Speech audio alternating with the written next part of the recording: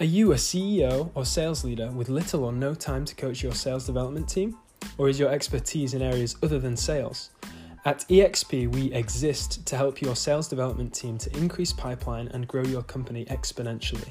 We dive into the trenches with sales individuals within your organization to coach them through the discomfort and excitement of cold calls and help them fully utilize the sales technology tools you have invested in. For more information on how EXP can help grow your organization, visit the website found in the bio. Exceptional coaching enables exceptional potential.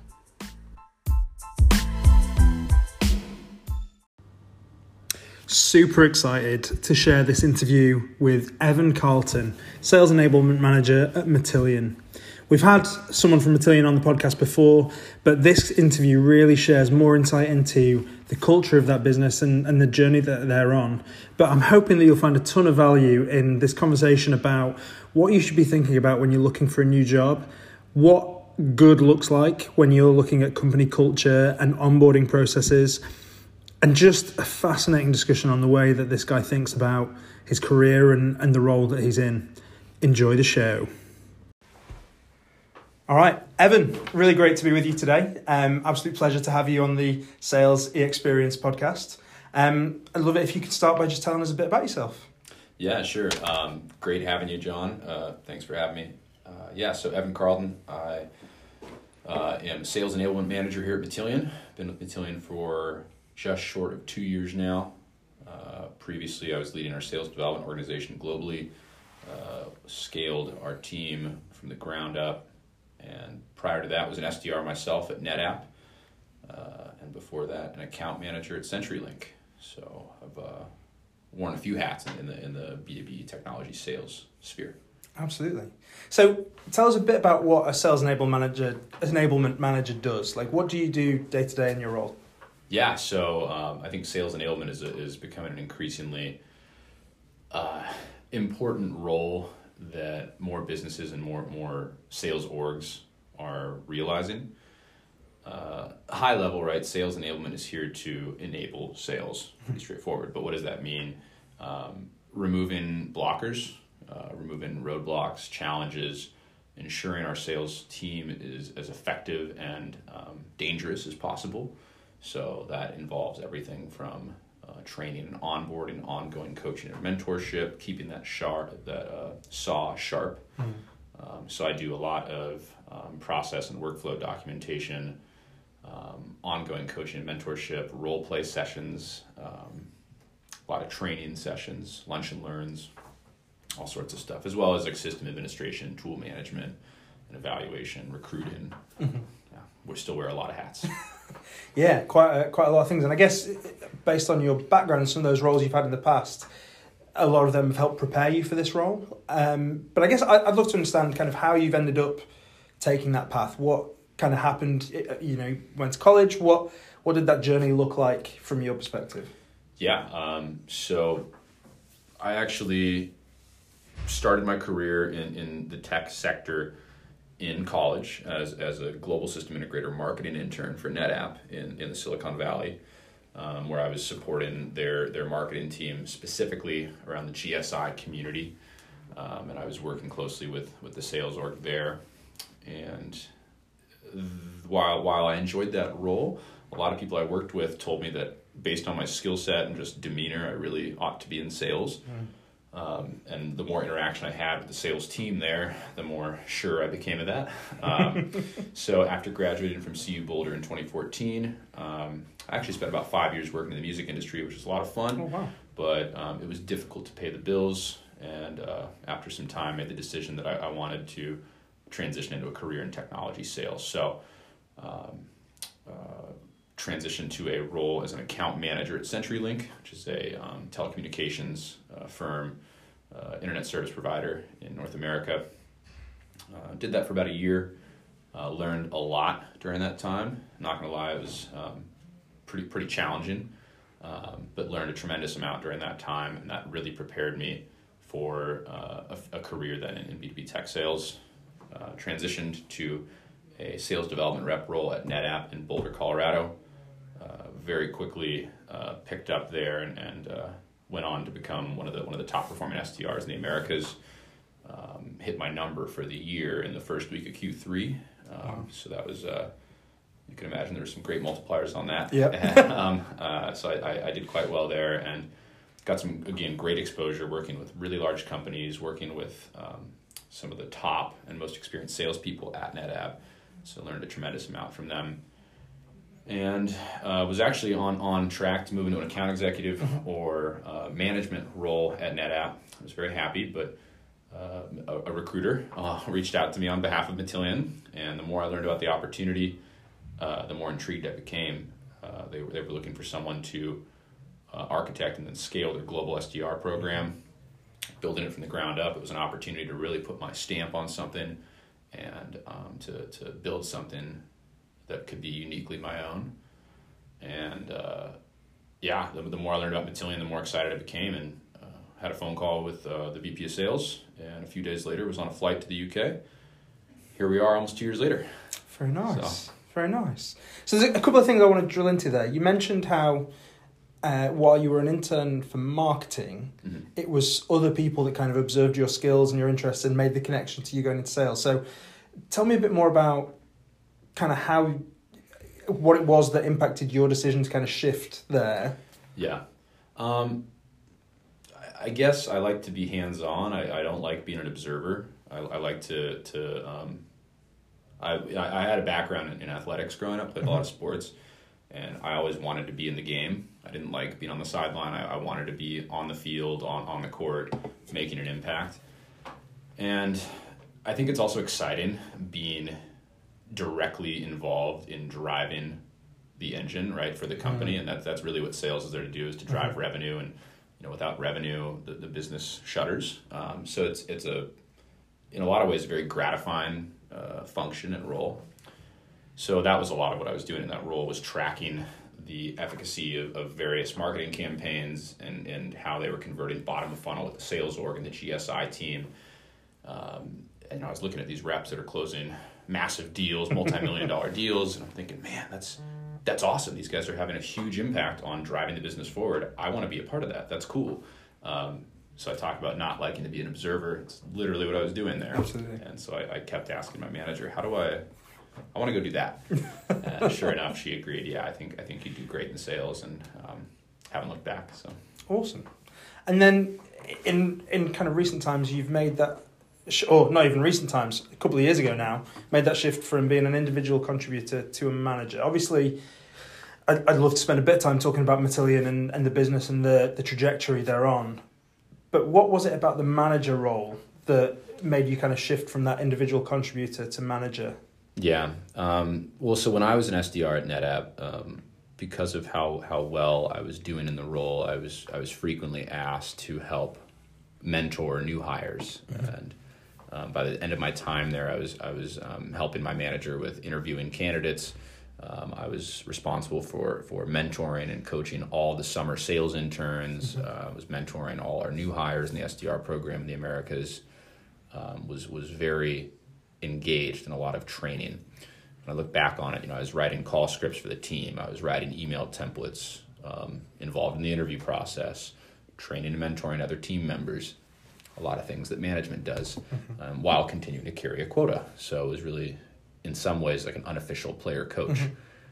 And there were a lot of things that I saw other reps doing that I knew we could do different or felt we could improve, and was never in a position where I could say, okay, this is how it's done. I could say, hey, this is how I do it, and I suggest you consider it, right? But, was never in a position where I could really outline and define that process. Yeah. So it was really exciting when I was given this opportunity. Blank check is not the right word, but it was a blank piece of paper. There was no SDR organization. I was reporting straight to the VP of Sales here in the UK, and Christian, our VP of Sales, quite literally told me, mate, you tell me what your vision is. We're going to support you. You tell me what you need. So I was able to take all of my best practices and processes, tools, ways of being an effective SDR, and build our organization process around that model that I'd created for myself. And that's something I still do today in my current role as a sales enablement manager. Just this morning, helping our inside sales reps and SDRs build out lead and contact views in Salesforce so they can more efficiently get through their pipeline of inbound leads, get them dispositioned in sequence. So I kind of nerd out on some of those things. So yeah, absolutely. Let's dive into that a little bit. So what does that process look like when you get somebody new joining your team here at Matillion? How do you kind of help them on board, whether they come in with a ton of experience, a little bit of experience? How do you kind of build that process to help them be successful? Yeah, so when I was in college, I was actually a TA for a couple of courses, and I don't consider myself to be a teacher, right? But I try to work on that. And so I actually approach our onboarding program as a course, and I put together a syllabus that I share with everyone ahead of time, where we break down day by day. Here's what we're covering, kind of like on a college syllabus. Hey, here's what we're doing this week, and by this part of the semester, you'll be able to do this, blah, blah, blah. So I try to have it as well defined up front as possible, and I'm really big on this concept of foundational learning. So we start with the basics at the very beginning. Hey, what does it mean to be a sales development rep, an inside sales rep? I'm also really big on, I guess you would say, mentality and thought process. So a little shout out to my boy Jeremy at Lead IQ. He wrote a great article, The Mindset of a High Performing SDR, which I share day one with every single new hire we have. And the biggest thing there is that a lot of salespeople view themselves as in some way, shape, or form inferior to their prospect. Often inside sales reps or SDRs are early in their career. You're selling to director level and up, people who've been doing this for decades. And so it's easy to fall into this trap mentally of, I'm just an SDR and this, beneath this VP or director somehow. But I preach from day one, we're sales professionals. We represent a great brand and a great product. You have nothing to be ashamed of. In fact, you should be proud of what you do. So starting with that concept of foundational learning, getting the mindset set from day one and getting that kind of cultural shift in mind for people. And then from there, we're really big on investing heavily in people's success. We have really high standards for who we hire, but then from there we invest really heavily in their success, both in terms of initial onboarding, but then ongoing coaching and development. I think it's what's in a lot of ways contributed to our retention rate. It's something I'm really proud of, actually. Have never fired or had someone even leave the SDR or ISR organization voluntarily. Oh, wow. Every single person we've ever hired in the org has stayed or been promoted. That's incredible. And just for a bit of context, what's the scale of that team at the moment? Yeah, so it's hard to keep track. We just hired 6 new people this month in the Denver office. So we are about 20 strong globally now. Oh my goodness. Between the director of inside sales and sales development, Joey Zunis, myself, our inside sales team, and our sales development team. It's crazy to think that just short of 2 years ago, it was just me. Yeah. Come a long ways. And for a type of team that typically will have such high turnover rates, that's something to be very proud of. And clearly is evidence of the quality of that kind of onboarding and coaching plan that you do with them. Yep. So I guess thinking about the kind of the journey that you've been on with that team, there's a lot in there about kind of scale and building a team and I guess hiring, right? That's probably the activity you've spent the most time on to go from a team of 1 to a team of 20 and still growing. Tell me a bit about, as somebody who is a former SDR manager, somebody that invests a lot in that process, tell me a bit about what that process looks like at Matillion, and then what are some of the things that kind of you've learned from that process and things that you look for? Yeah, I've certainly put a lot of time in terms of recruiting and interviewing. So I've probably conducted 100 plus phone screens easily now for SDR roles. So something that we're really big on, and I think is also a reflection of that retention rate, is I've always been a big believer in hiring really good people. Instead of saying, hey, let's hire 5 mediocre people and pay them a mediocre wage, why don't we hire 1 or 2 really good people and pay them well and invest heavily in their success? The output of those individuals is going to far outweigh anything those 5 mediocre folks could do. And so because of that, like I mentioned, we have really high hiring standards, but you couple really high hiring standards, ensuring people have the same values and culture that we live here at Matillion, and then also investing heavily in their success while representing a company that has a great product.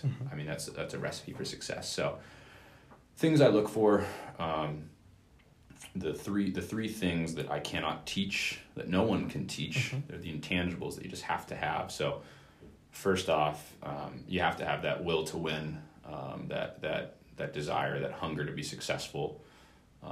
You have to be motivated, and you have to have a certain intelligence and sharpness about you. I can't make someone an intelligent, sharp person, right? I can teach someone all sorts of concepts, but you have to have that yourself.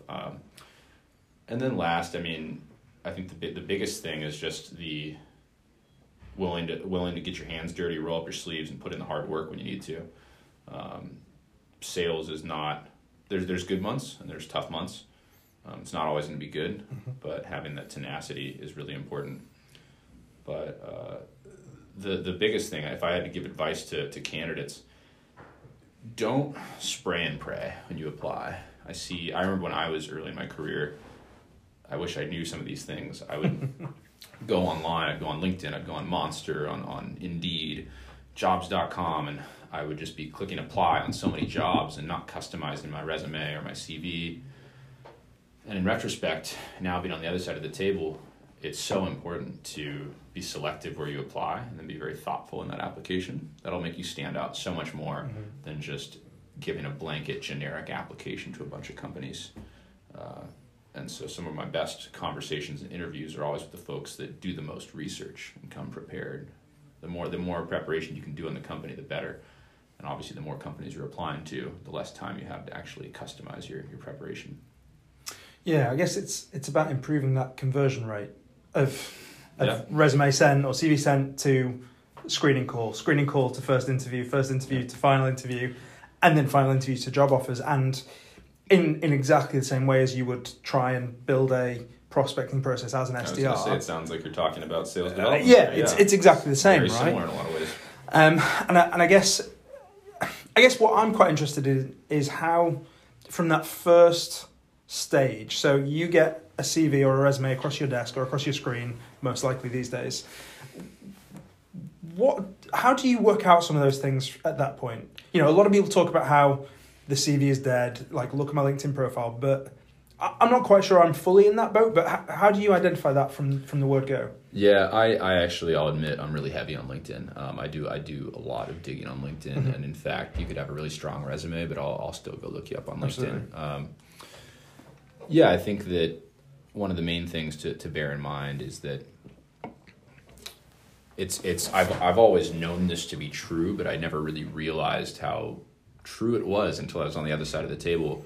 Hiring managers, especially if it's a hiring manager at a successful and fast-growing company, look at so many applications. So it's just like sales. You have to figure out, how do I break through the noise? How do I stand out from the crowd? And I've seen some really creative ways that's been done. I've seen people with not only customizing their CV and their resume tailored for the role, but then they'll also go find me on LinkedIn, send me a connection request, message me saying, hey, I've applied for your role. Here's why I think I'm a great fit. The other thing, especially for these SDR roles, because frequently for inbound SDRs, you'll see people that are early in their career. You got to remember, it's just like sales. What value are you delivering? When I have someone apply and they just talk about how they want to learn and they want to grow their career, and you're just talking about yourself. You haven't said anything about the value you're going to add for our business. And those are the people that don't even get a phone screen. They don't even hear back. But when I get a message from someone saying, hey, this is why I'm interested in your company and your role. Here's how I think my strengths and experience are going to benefit in this role, and here's why you should hire me, or at the very least, let's have a conversation. Those are the folks that will be hearing from me, and I will be given a screen to. That's really interesting. It reminds me a little bit of, I think it's John Barrows that quotes Gary Vaynerchuk in saying that marketing is content and sales is context. your LinkedIn profile is that content. Like, when I look at this, anybody should be able to look at it and be like, oh, this is why this person is a strong candidate. Mm-hmm. Your CV and your approach when you're applying for a role is that context. Here's exactly. where I can add value to you. Yeah. And I think, you know, we all want people that are humble, teachable, coachable, and moldable. But you're absolutely right. I was speaking to someone in my personal network, not even kind of work related, about their future, and they were asking for advice on how they can get into. I think they're interested in a career in management consulting, but they were thinking of going for more boutique houses rather than some of the big boys. And they were like, surely I just write an email and be like, I really want to learn from you. I really want to kind of learn from your business and see what you do. I was like, the reply you're going to get to that email is, sure, you can come and be an unpaid intern and watch what I do and make me coffee all day. Not, okay, let's hire you. Yeah. It's about identifying where there's a problem that you can solve, and that's where that research comes in, and you can figure out where that value add is. What about kind of when they do come in, and when you've found someone that stands out and you bring them into interview, whether that's the phone screen or kind of that first stage, what are some of the things that you would say to a candidate to really help them wow you at that stage? Yeah, I mean, first things first, do your homework, right? There's nothing more obnoxious than, so there's this acronym EFI, easily found on the internet. And I have heard a number of other leaders that talk about how they have ended demos with vendors or discovery calls with vendors that open the call by asking a question that's something that's easily found on the internet. So it drives me crazy when I get on a screen and they open by saying, "Well, what do you do?" So you're like a tech company. 30 seconds on a Google search would tell you a whole lot and would have done you a lot of good. So that's like first things first, and I think that's so common sense, but so many people seem to overlook that. Even on a phone screen. If you want something, go get it. Don't just kind of show up, half-ass it, and because people forget the phone screen, that's the first step. You have to get through that to even get the interview, and then there's probably several interviews beyond that. So again, breaking through the noise and the crowd and making sure that you're demonstrating that intelligence, that hunger, that you're putting in the work up front. Beyond that, don't be afraid to admit when you don't know something, because oftentimes it's really easy to see through whether someone is pretending to have more sales experience than they do, or pretending to understand your space and what it is that you do. Because a good salesperson will just ask more questions, right? So as an interviewer, someone says, "Oh yeah, I understand your cloud data." Okay, so what's your level of familiarity with cloud data warehousing and what it is that we do? Very quickly exposes their level of research. And there's nothing wrong with a candidate that answers that question by saying, I have to admit, I'm not very familiar with ETL and cloud data warehousing. Would you mind explaining to me in your own words what it is that you do? Versus someone that says, yeah, well, you're like your software for the cloud and you work with data. That's the most vague, broad answer.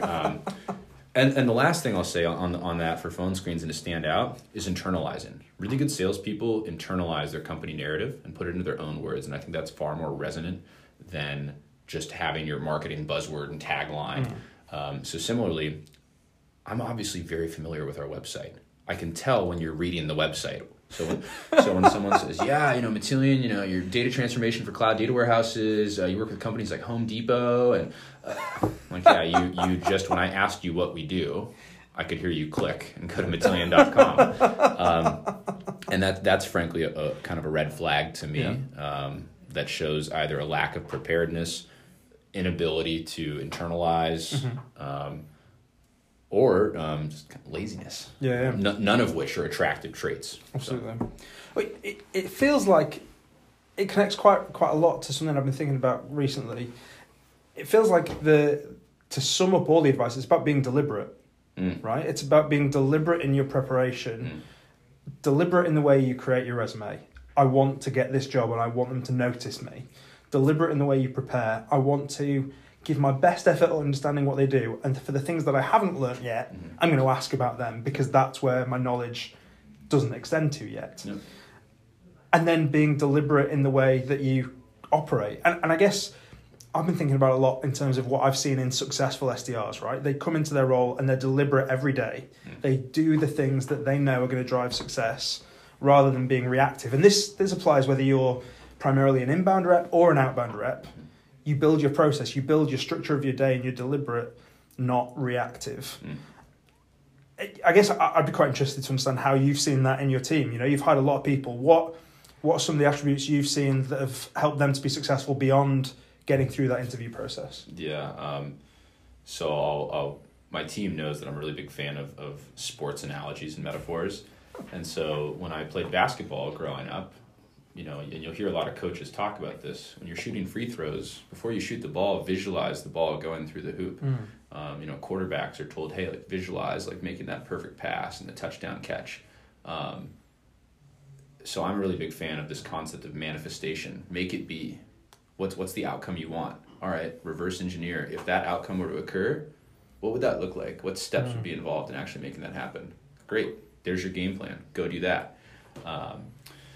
So I think that that's something that a lot of people, I guess, for whatever reason, isn't clear to a lot of folks. To me, it's always made sense. Another tagline that I like to use sometimes is players make plays.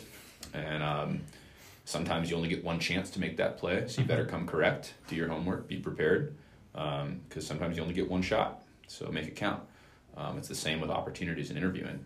You might, you know, when I was interviewed for Matillion, I'm in retrospect, it's the best career move I've ever made. I'm so grateful to be a part of this team, but I'm very, very happy that I came correct for that phone call, because it would have been a very different outcome. So I think that's something that people, whether early in their careers or even later, seem to forget often, is that level of preparedness that you need to have coming into these sorts of conversations. So interesting. I spent a bit of time in a kind of street contacting sales role, and we received some training where the guy delivering the training had just bought a new car, and before I think it was a Renault Twingo, and before he bought one, he'd never heard of them, never seen them. But as soon as he bought it, all he could see, everywhere he drove, were these Twingos everywhere. And so his advice was, when you wake up in the morning, wake up a minute earlier than you normally would. And for that extra minute, visualize who you want to find that day, who you're going to find when you're walking around the street, who your ideal customer is, so that when you see them that day, you'll go straight to them and you'll be confident that they're the right person. And it's amazing how much that kind of determinism works, and being prepared in the way that you then, and for me, it's not some kind of weird ethereal thing that happens. It's the way you then prepare yourself for that. You visualize it. You know the way you're going to approach that conversation. You know the way you're going to approach those situations, and in those sports situations, you know how you're going to act when the ball comes to you or when you're in a specific scenario. Yeah, it's like people say, hope for the best, plan for the worst. Visualize that success happening. You know, when I was on the phones and I was an SDR, a lot of SDRs would make their dials with this defeatist mindset. They're expecting no one's even going to pick up. And if they pick up, they're probably going to hang up. And even if they don't hang up, they're just going to say they're not interested. Or maybe I'm just going to leave a voicemail. No, like you're setting yourself up for failure with that mindset. You got to come in with this success mindset. I'm going to succeed. And if it's not this time, we'll get them next time. Absolutely. And that applies to more than just the SDR role and function, but to all roles in sales and interviewing for jobs. If you come into an interview with that defeatist mindset, you really think you're going to get the job or get called back for the next step? Probably not. A lack of confidence is not attractive in personal life or in business. So, you mentioned kind of getting on the phones as an SDR, so kind of a little bit of a change in tack. I'd love to understand your thoughts on this, right? Everyone understands you've got to have a multi-channel approach. Everybody talks about that. You know, whether it's sales left outreach, whatever you're using, they're designed to help you do that. What do you find helps SDRs remember that the phone still exists and somewhere that they should focus on? And I guess, you know, 2 years of running an SDR team, how have you seen that impact SDR's success in terms of the way they approach the use of the phone? Yeah, I mean, it's an age-old thing, right? Hearing your manager say, like, pick up the phone, I make you money. I mean, it's true, though, because if you look at it's not like the phone is the end all be all. Mm-hmm. And admittedly, with the way technology is progressing, we're having to become more creative, Mm-hmm. right? And how we leverage our outreach and how we leverage using the phone. But it's the fastest way to get the result you want. I'm a really big fan of efficiencies, right? Mm-hmm. What's the path of least resistance? Why would you do anything other than that? So I could send you an email asking, hey, here's my sales pitch. Hope that you open it, let alone read it, mm-hmm. let alone respond to it. And even if all of that occurs, well, now I have to respond to that next email. Maybe you don't respond to that one. Now we're going back and forth. I could have just called you. We could have had a 3-minute conversation. I could have qualified you as a prospect and set up a 20-minute call next week. Instead, we're going back and forth for weeks at a time, and it may never result in anything. But that being said, you don't want to rely solely on one medium. It's insanity. The definition of insanity is doing the same thing over and over and expecting the same result. If I keep calling someone at the same number, with the same caller ID, at the same time, every day, no reason it's got to work. You should mix it up. Send an email. Reply to your email so it's a rethread. You should try LinkedIn.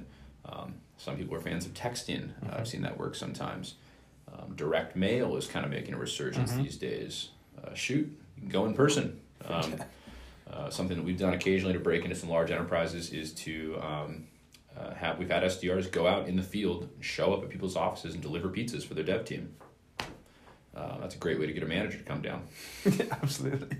That's such an interesting concept. I back when I worked at New Voice Media, we were next door to one of our prospects, but we didn't know that until we'd already sent like a whole bunch of emails, a whole bunch of calls. And then one day the rep comes to me, he's like, I've just realized this prospect I've been working on for 3 months is next door. Can I go over? And I'm like, why has it taken you so long? Like, did you not see their address in Salesforce and just think, why don't I go and knock on the door? And, took a book around, like wrote a little note saying, hey, we thought this might be of interest to you. We'd love to have a coffee.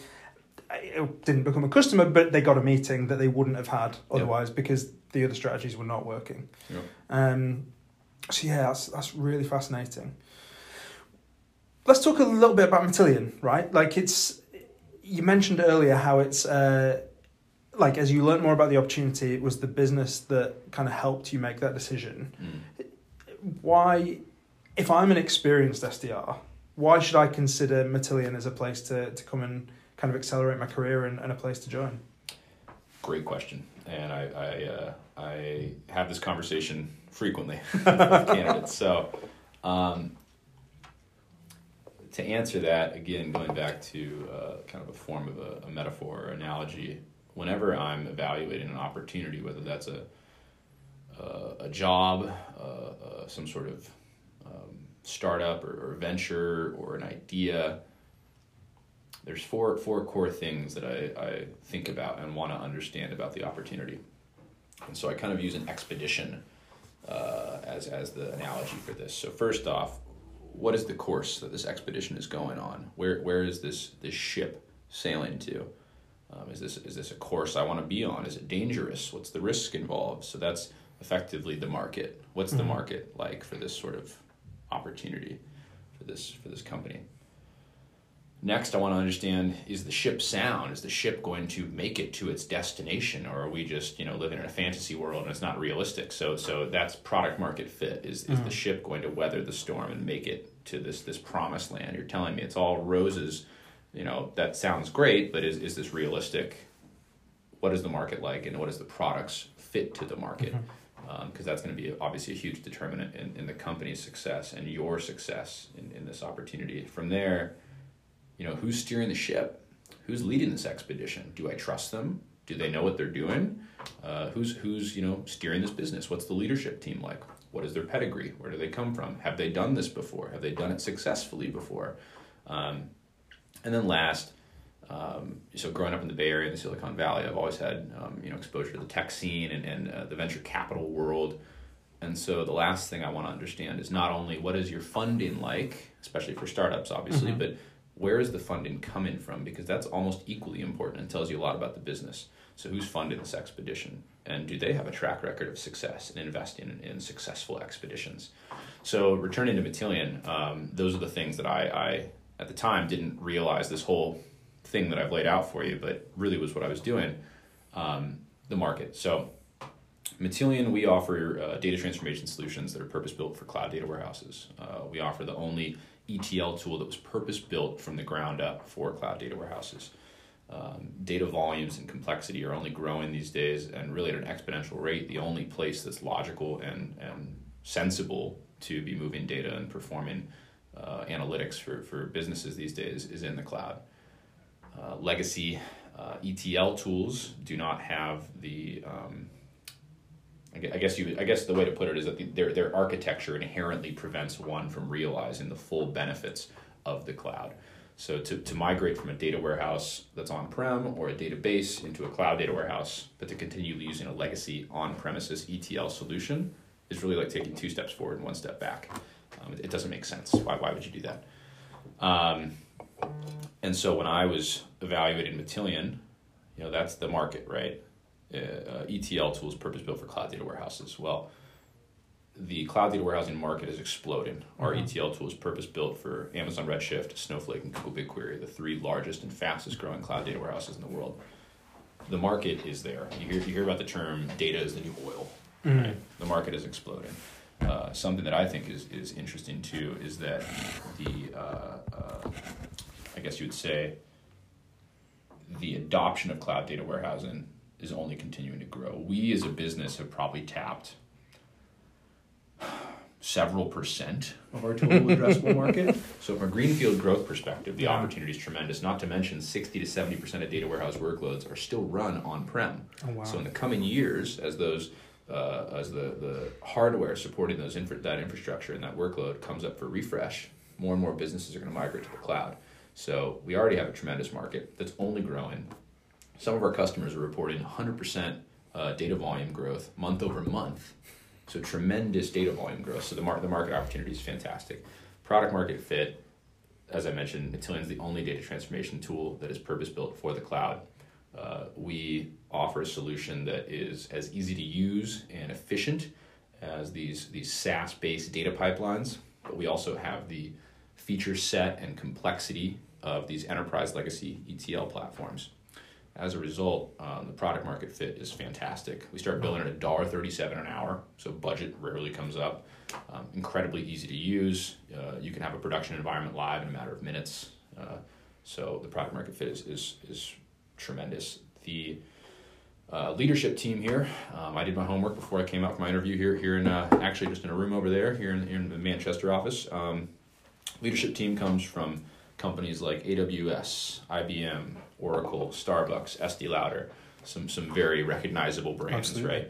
Right? Clearly, this team has the pedigree and the chops for leading this business. And as I got to meet them during my interview process, I could tell these are intelligent folks that know what they're doing, understand the market, and I think most importantly, live our values and are really focused and almost like obsessed with our culture here, which makes it a really great place to work. Honestly, we all live our values as a team.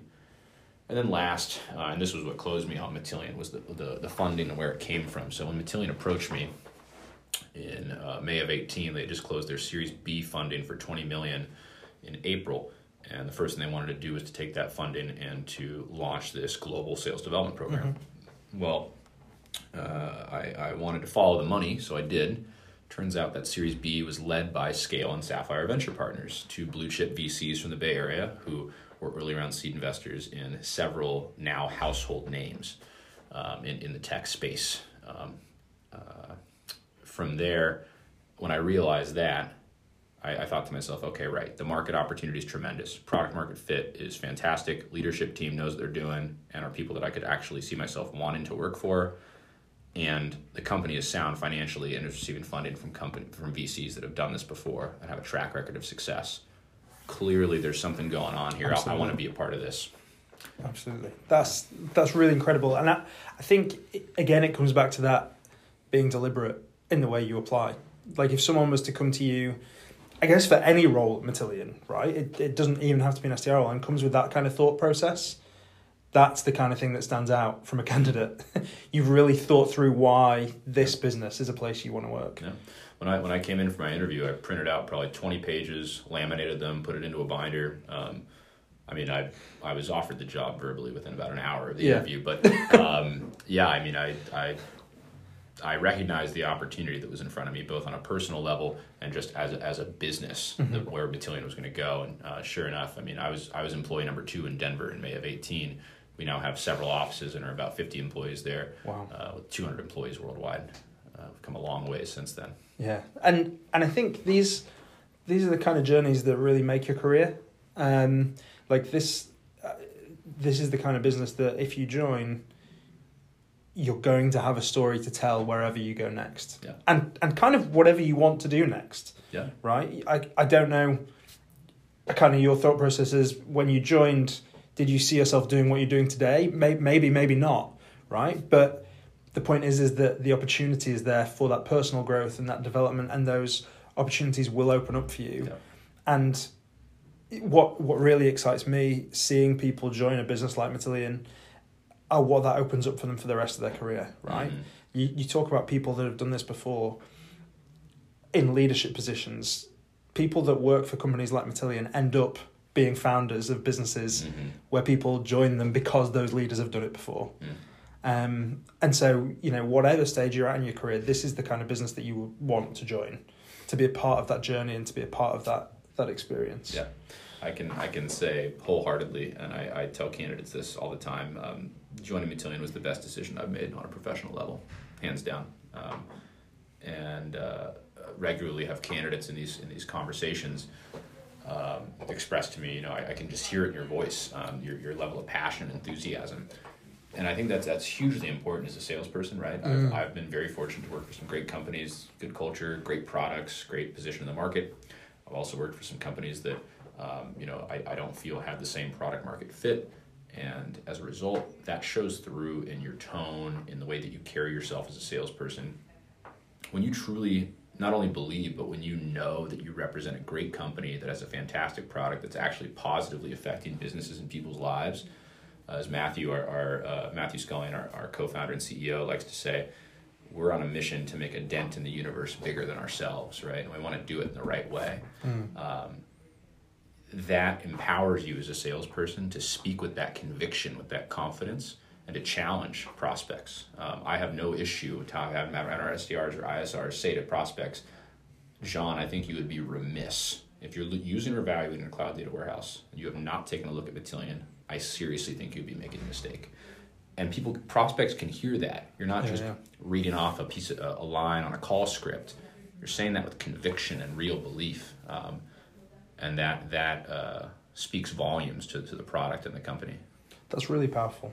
I remember sitting in assessment days as a fresh graduate and hearing questions like, what do you need to be a successful salesperson? And people answering things like, you need to believe in your product. You don't want to sell something where you feel like you're lying.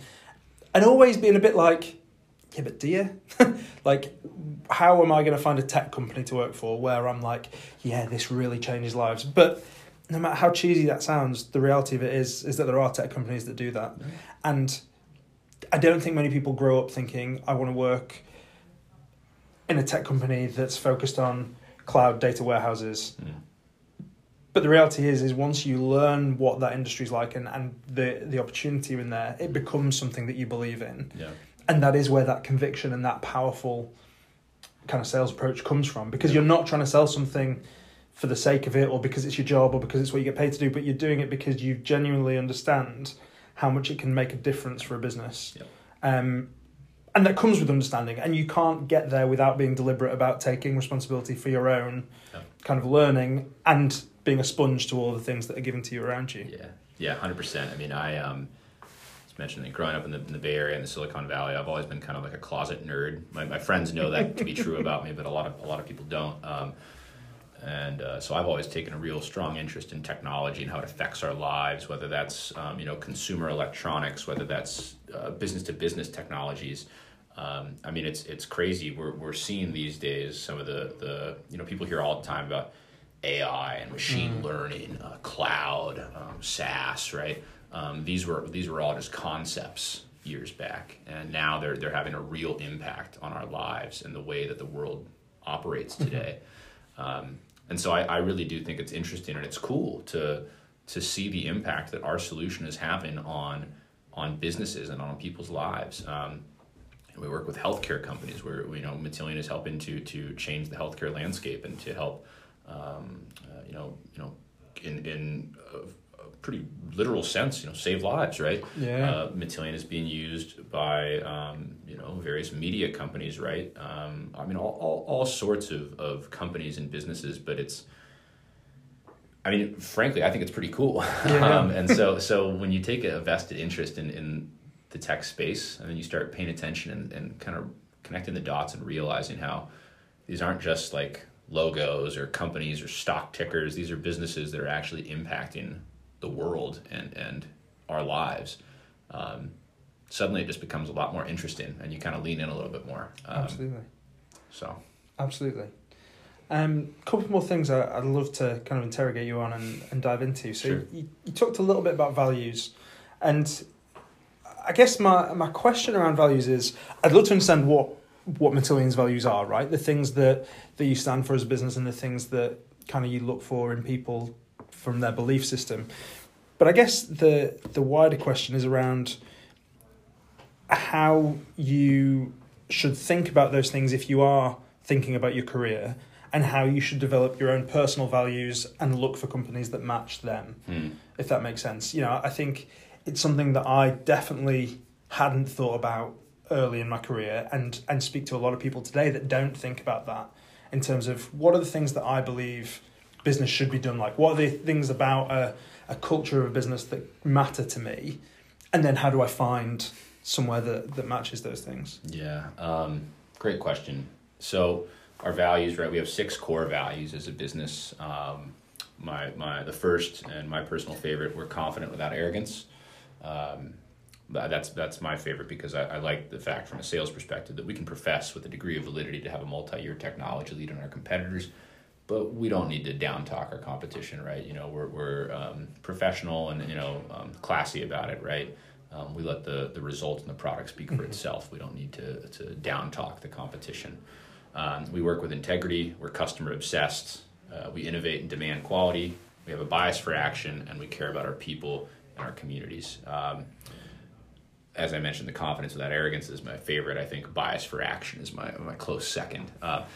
But yeah, the values piece in your career is really important, because if you don't work with and for a business whose values align with your own, you're going to find that it's going to be difficult to maintain longevity at that business, because values are taught and lived from the top down, and you'll find that if the leadership team does not live their values, or if the company's values don't align with your own, it's just not going to feel like a natural fit. I live over an hour away from our office in Denver. I commute an hour each way, and I can honestly say I look forward to coming into work every day.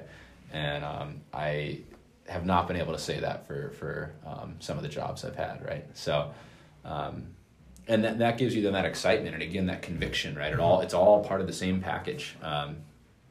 So I hope that answers your question. Right? Yeah, definitely. And I think it all comes back to the way that people think about their careers and being intentional. One of the things that I look for, even in SDR candidates that don't have SDR experience, is that they've had some sort of work experience, whether it's that they've worked in retail or part-time in an office or whatever that is. Because having seen a business in operation, whether it's relevant or not, helps to frame those values, whether you've seen it right or wrong. Like seeing a business not run the right way helps you frame how you should run a business. Seeing a business that gives you a lot of things that you like helps you know what you want to find again. And I think a lot of people, and I guess it comes back to some of those natural curiosities that you want SDRs to have, that when people observe things, they take from it and they learn from it. But yeah, no, I think there's some great value in the things that you shared today, Evan. And I guess just for the benefit of the listeners, I'd love to kind of wrap up with a bit about you personally. Like, what do you do in your spare time? What do you do to let off steam and to switch off? And what do you do for fun? Yeah, snowboarding is for sure my biggest passion. I ride as often as I can. am actually going to be flying to Switzerland this weekend. Very nice. And spending a week riding in the French and Swiss Alps. So snowboarding is for sure my biggest passion. Mentioned that I used to work in the music industry, and music is still a big passion of mine. Actually, just this past weekend, I went to a music festival in London. Just went on my own, had a blast. Awesome. And then last, I'm kind of a foodie. All my friends that know me, I'm a big foodie. So love trying new foods. Love just like a night in and enjoying a good meal at home. And then, if anything, some advice I might have for people. You got to have that work-life balance. When I was early in my career, I had none of that. I was just always on. If I got an email from someone in Japan at 2 a.m, I'd be responding to the email. And while sure, it probably helped accelerate my career, it was not healthy. It was not sustainable. So now I'm very diligent. When I arrive at home at the end of the workday, I put my work phone on Do Not Disturb, and I put it face down. I don't check it till the morning. Do the same on the weekends. So that's something that I would highly recommend to anyone, whether they're early or late in their career. You got to maintain that work-life balance and find something that rejuvenates you outside of work and on the weekends, and to be able to turn off outside of work. Awesome.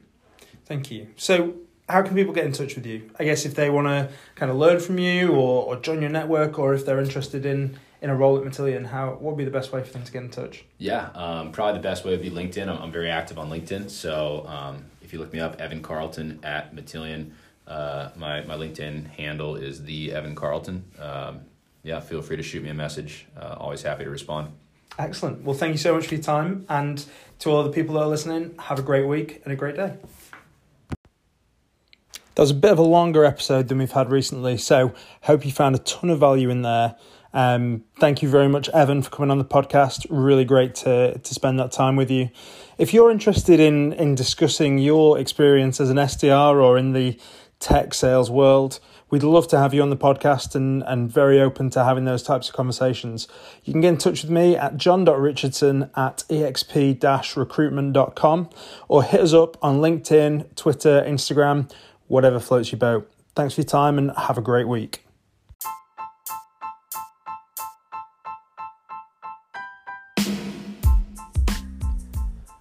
Are you a CEO or sales leader with little or no time to coach your sales development team? Or is your expertise in areas other than sales? At EXP, we exist to help your sales development team to increase pipeline and grow your company exponentially. We dive into the trenches with sales individuals within your organization to coach them through the discomfort and excitement of cold calls and help them fully utilize the sales technology tools you have invested in. For more information on how EXP can help grow your organization, visit the website found in the bio. Exceptional coaching enables exceptional potential.